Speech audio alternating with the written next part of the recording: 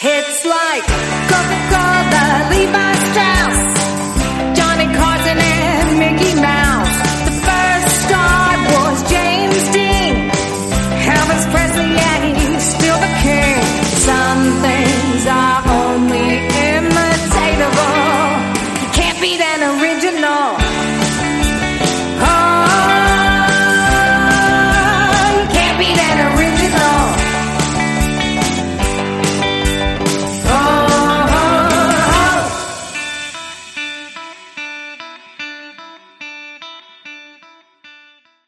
Now, let's dig into Captain Marvel. I'm going to give you my full opinion, unedited. I went into this film a little bit with some trepidation. I never disliked Captain Marvel, but I've never been a huge fan of the Carol Danvers version of the character. To tell you the truth, I wasn't a fan of the original Captain Marvel from the 70s, Marvel, who, as you guys know in the comics, died of cancer in, I think, 82. And then in 84, Marvel introduced the new Captain Marvel, Monica Rambeau, the first woman to be Captain Marvel, and she was African American, which was unheard of. But fans loved her. And Monica Rambeau, Captain Marvel, has become a favorite of fans all over the world. You ask any Avengers fan to name their top 10 favorite Avengers, Monica Rambeau is probably going to be in there. So let me say this as we kind of go into this review. It's important to note before you see this movie, if you are a fan of the comic book Captain Marvel, that the Marvel Cinematic Universe has a different canon than the comics. But one thing that the MCU has done really well is maintain the spirit of the comic series. They've maintained the spirit of the source material, if not adhering to it religiously, word by word. And in this film, they take a lot of liberties and they mash up a lot of different stories from the source material. So let me get this out of the way first. Spoiler alert. A lot of longtime Captain Marvel fans, a lot of longtime comic book fans are going to be very angry and very butthurt over the treatment of Marvel. Because Marvel is in this movie, but he is never Captain Marvel, and he's never a he. Annette Bening plays Marvel, who was not part of the Kree Space Force. Marvel was a Kree scientist who was working on light speed travel and finding a way to create a light speed engine. So, spoiler alert, if you don't want to know, don't listen, don't watch. Marvel was a woman played by Annette Bening. She was fantastic. And it really worked perfectly in the framework of the script and the story that was being told. But longtime comic book fans are going to be pissed, kind of like they were with the Mandarin. Now, I've read a few reviews online on the Avengers Forever board, and Avengers fans seem to be okay with this liberty taken. Not everyone, but overall, most fans kind of understand what I understand, and that is that the comics have a completely different canon than the movies. And you can't expect the movies to honor the canon of comics word for word. It just can't happen. And especially what they've done with the MCU so far, you knew there were going to be deviations, and this is one of them in Captain Marvel. So, that's the first spoiler. Second spoiler, it is an origin story. Anyway, so this is an origin story, but it doesn't start with Carol becoming Captain Marvel or getting her powers. It starts with her already having her powers, already in training to be a member of the Star Force, and she is training with Yon-Rogg, Jude Law's character, and finally the Supreme Intelligence decides that it's time for her to go on a mission. But here's where we start with Carol. She doesn't know she is Carol. She's called Veers. That's her Kree name. And for all she knows, she's full Kree. But that's not true. Spoiler alert, she was born Carol Danvers on Earth, and she was abducted by the Kree.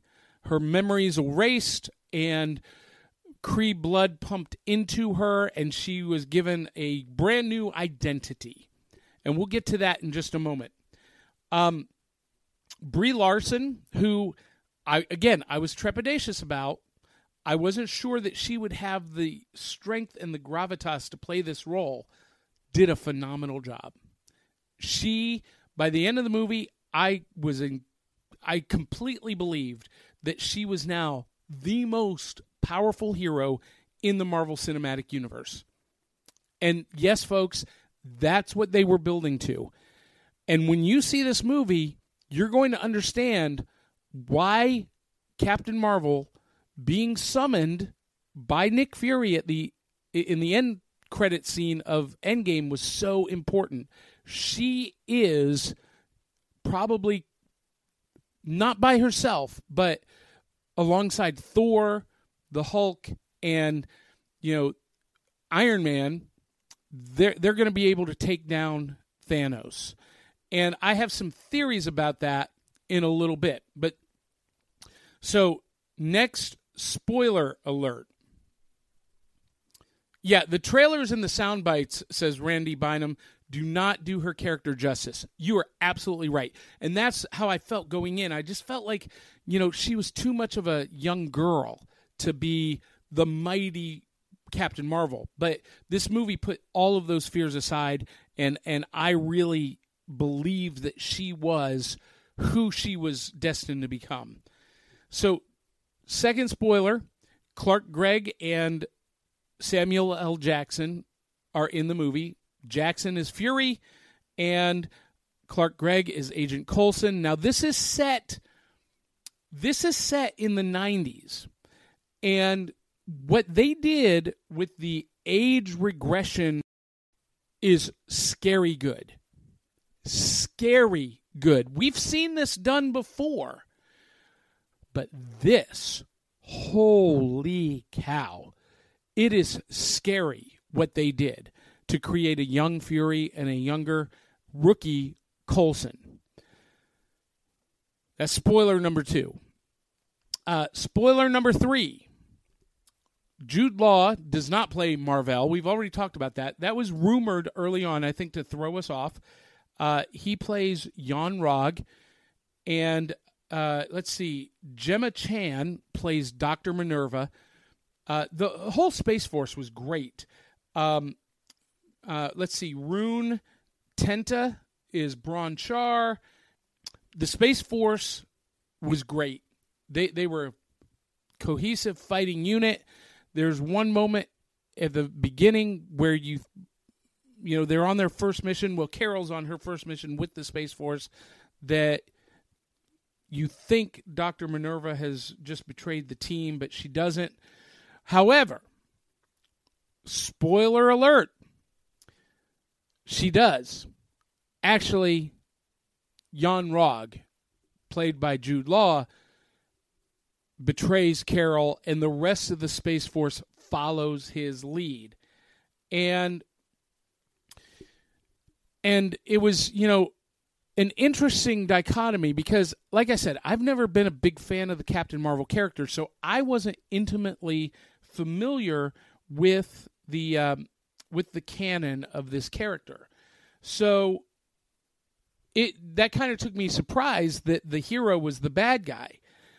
But here's the fun thing, and this I thought was done exceptionally well. Ben Mendelsohn plays Talos, the leader of the Skrulls in this movie. And as it turns out, you think the Skrulls are the bad guys. Spoiler alert, you think the Skrulls are the bad guys, but they turn out to be the victims. They are just trying to escape Kree tyranny and claim their own homeworld. And it was funny because there were a lot of parallels. I'm sure that Marvel or other progressive groups would say that they were an allegory for Palestine. I didn't get that at all. I really got that they were an allegory for Israel and the Jews. The Skrull Empire, we find out, has been destroyed. We don't know how the homeworld is destroyed, but the Skrull Empire is scattered out throughout the universe, and they are just looking for a new homeworld to bring them all back, to bring their people home. So it's very allegorical to Israel and their fight against Nazi Germany to, prevent extinction, because that's what is going on here. The Kree want to eliminate, they want to kill the Skrulls into non-existence, into extinction. And they,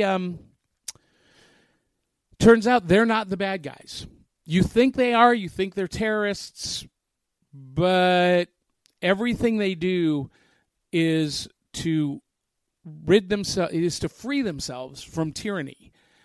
They go in hiding, they assume other identities, they kidnap Carol to scan her memories to see if they can get more information. So here's the next spoiler.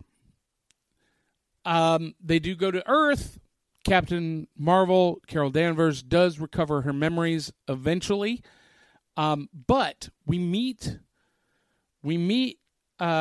Maria Rambeau, played by Lashana Lynch. And if Rambeau sounds familiar, that's because I just mentioned Monica. And Monica Rambeau is in this movie. She's a little girl, maybe 11, 12, maybe. And she idolizes Carol Danvers, who has been gone for 6 years. So she's been off Earth for 6 years, and now she's come back, and everyone's like, we thought you died in this plane crash. Where have you been? What's going on? And Monica is absolutely enamored with her aunt Carol. And she says, later on in the film, after Carol becomes who she was meant to be to begin with, Monica says, I want to be like you, Aunt Carol. And Fury says, well, you're going to have to learn how to glow like her first. Ladies and gentlemen, I think that is a direct reference to, if not a scene in Endgame, at least an end credit scene where Monica will become Photon and will take the name Photon after her mother. Her mother was a pilot with Carol, and that was her nickname, Photon. So a lot of stuff goes on in this movie. I'm going to skip ahead, and let's just say she gets captured by the Star Force. She's bound to the Supreme Intelligence to re-educate her, and during that encounter with the Supreme Intelligence, she basically gets the strength. What's the word I'm looking for? She garners the strength. She girds herself against the Supreme Intelligence, and there's an inhibitor chip in her neck that's keeping her from using the full range of her powers.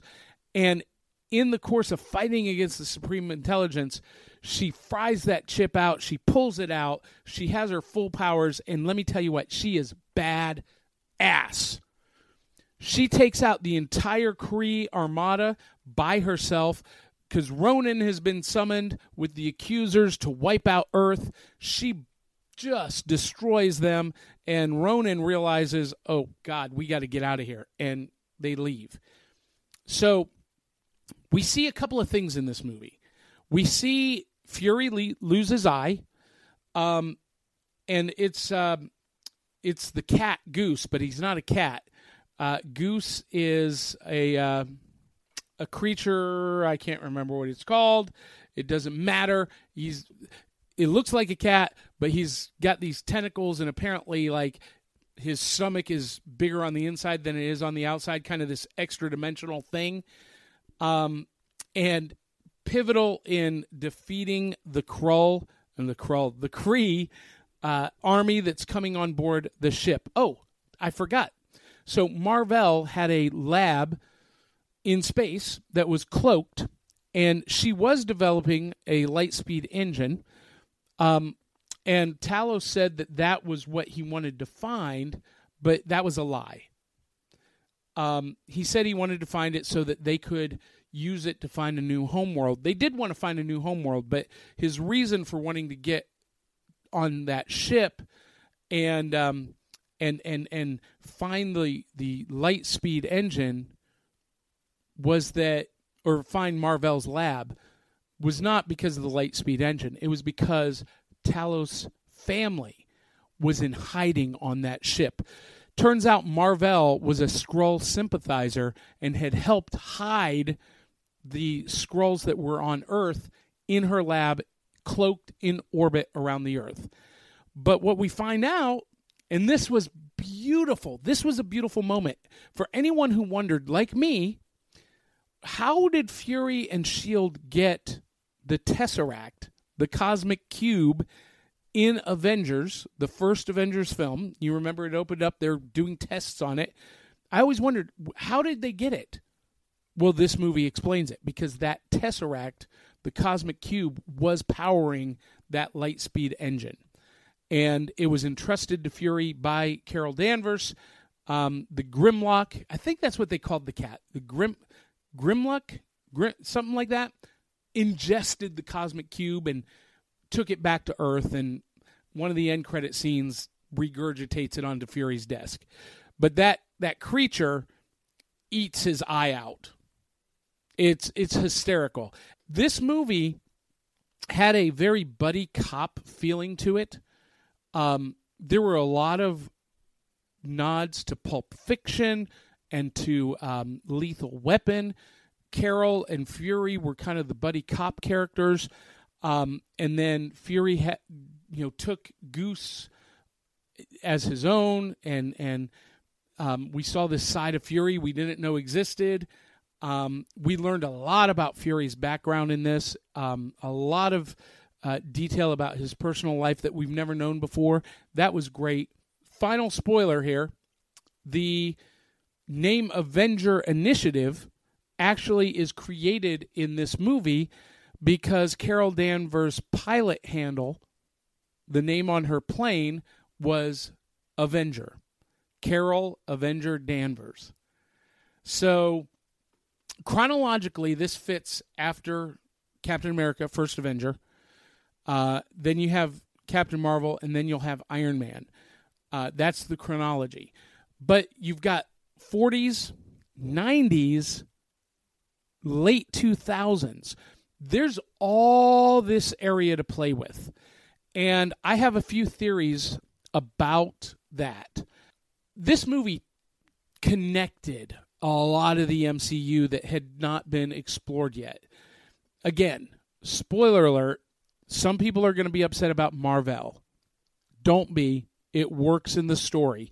Just remember, comic canon is not movie canon. This movie was phenomenal. I went in not knowing what to expect, not really enthusiastic, a lot like when I went to see Solo. And I came out of Captain Marvel absolutely thrilled with this movie, and I would put it in my top 5 Marvel movies.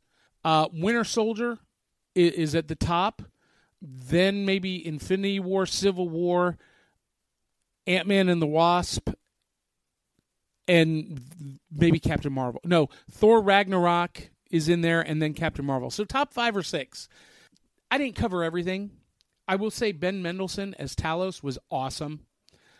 Brie Larson was super strong as Carol Danvers. Awesome job. Gemma Chan as Dr. Minerva was perfect. And Jude Law turns out to be the villain in such a delicious way. Even at the end, we still couldn't hate him as a villain. He was really great. Really great. Perfect for the role. You can let us know what you think by sending us an email at cerealboxpodcast@gmail.com. Make sure you like us on Facebook at Cereal Box Podcast. Follow us on Instagram at Cereal Box Podcast. And, of course, watch our weekly videos at YouTube at Back of the Cereal Box. And you can always listen every week on iTunes and Spotify. Thanks for tuning in, and until the next time, love you, mean it. We'll catch you on the flip side. That's going to do it for this episode. Hope you guys enjoyed it. If you did, connect with us at backofthecerealbox.fun. You can leave us a voice message. We'll play it on air. You can leave us an email if you want to go old school. And you can become a contributor at Buy Me a Coffee or Patreon right there at backofthecerealbox.fun. And of course, if you love this episode, share it. Tell 200-300 of your closest friends and family to come share the fun. And until the next time, love you, mean it. We'll catch you on the back of the cereal box.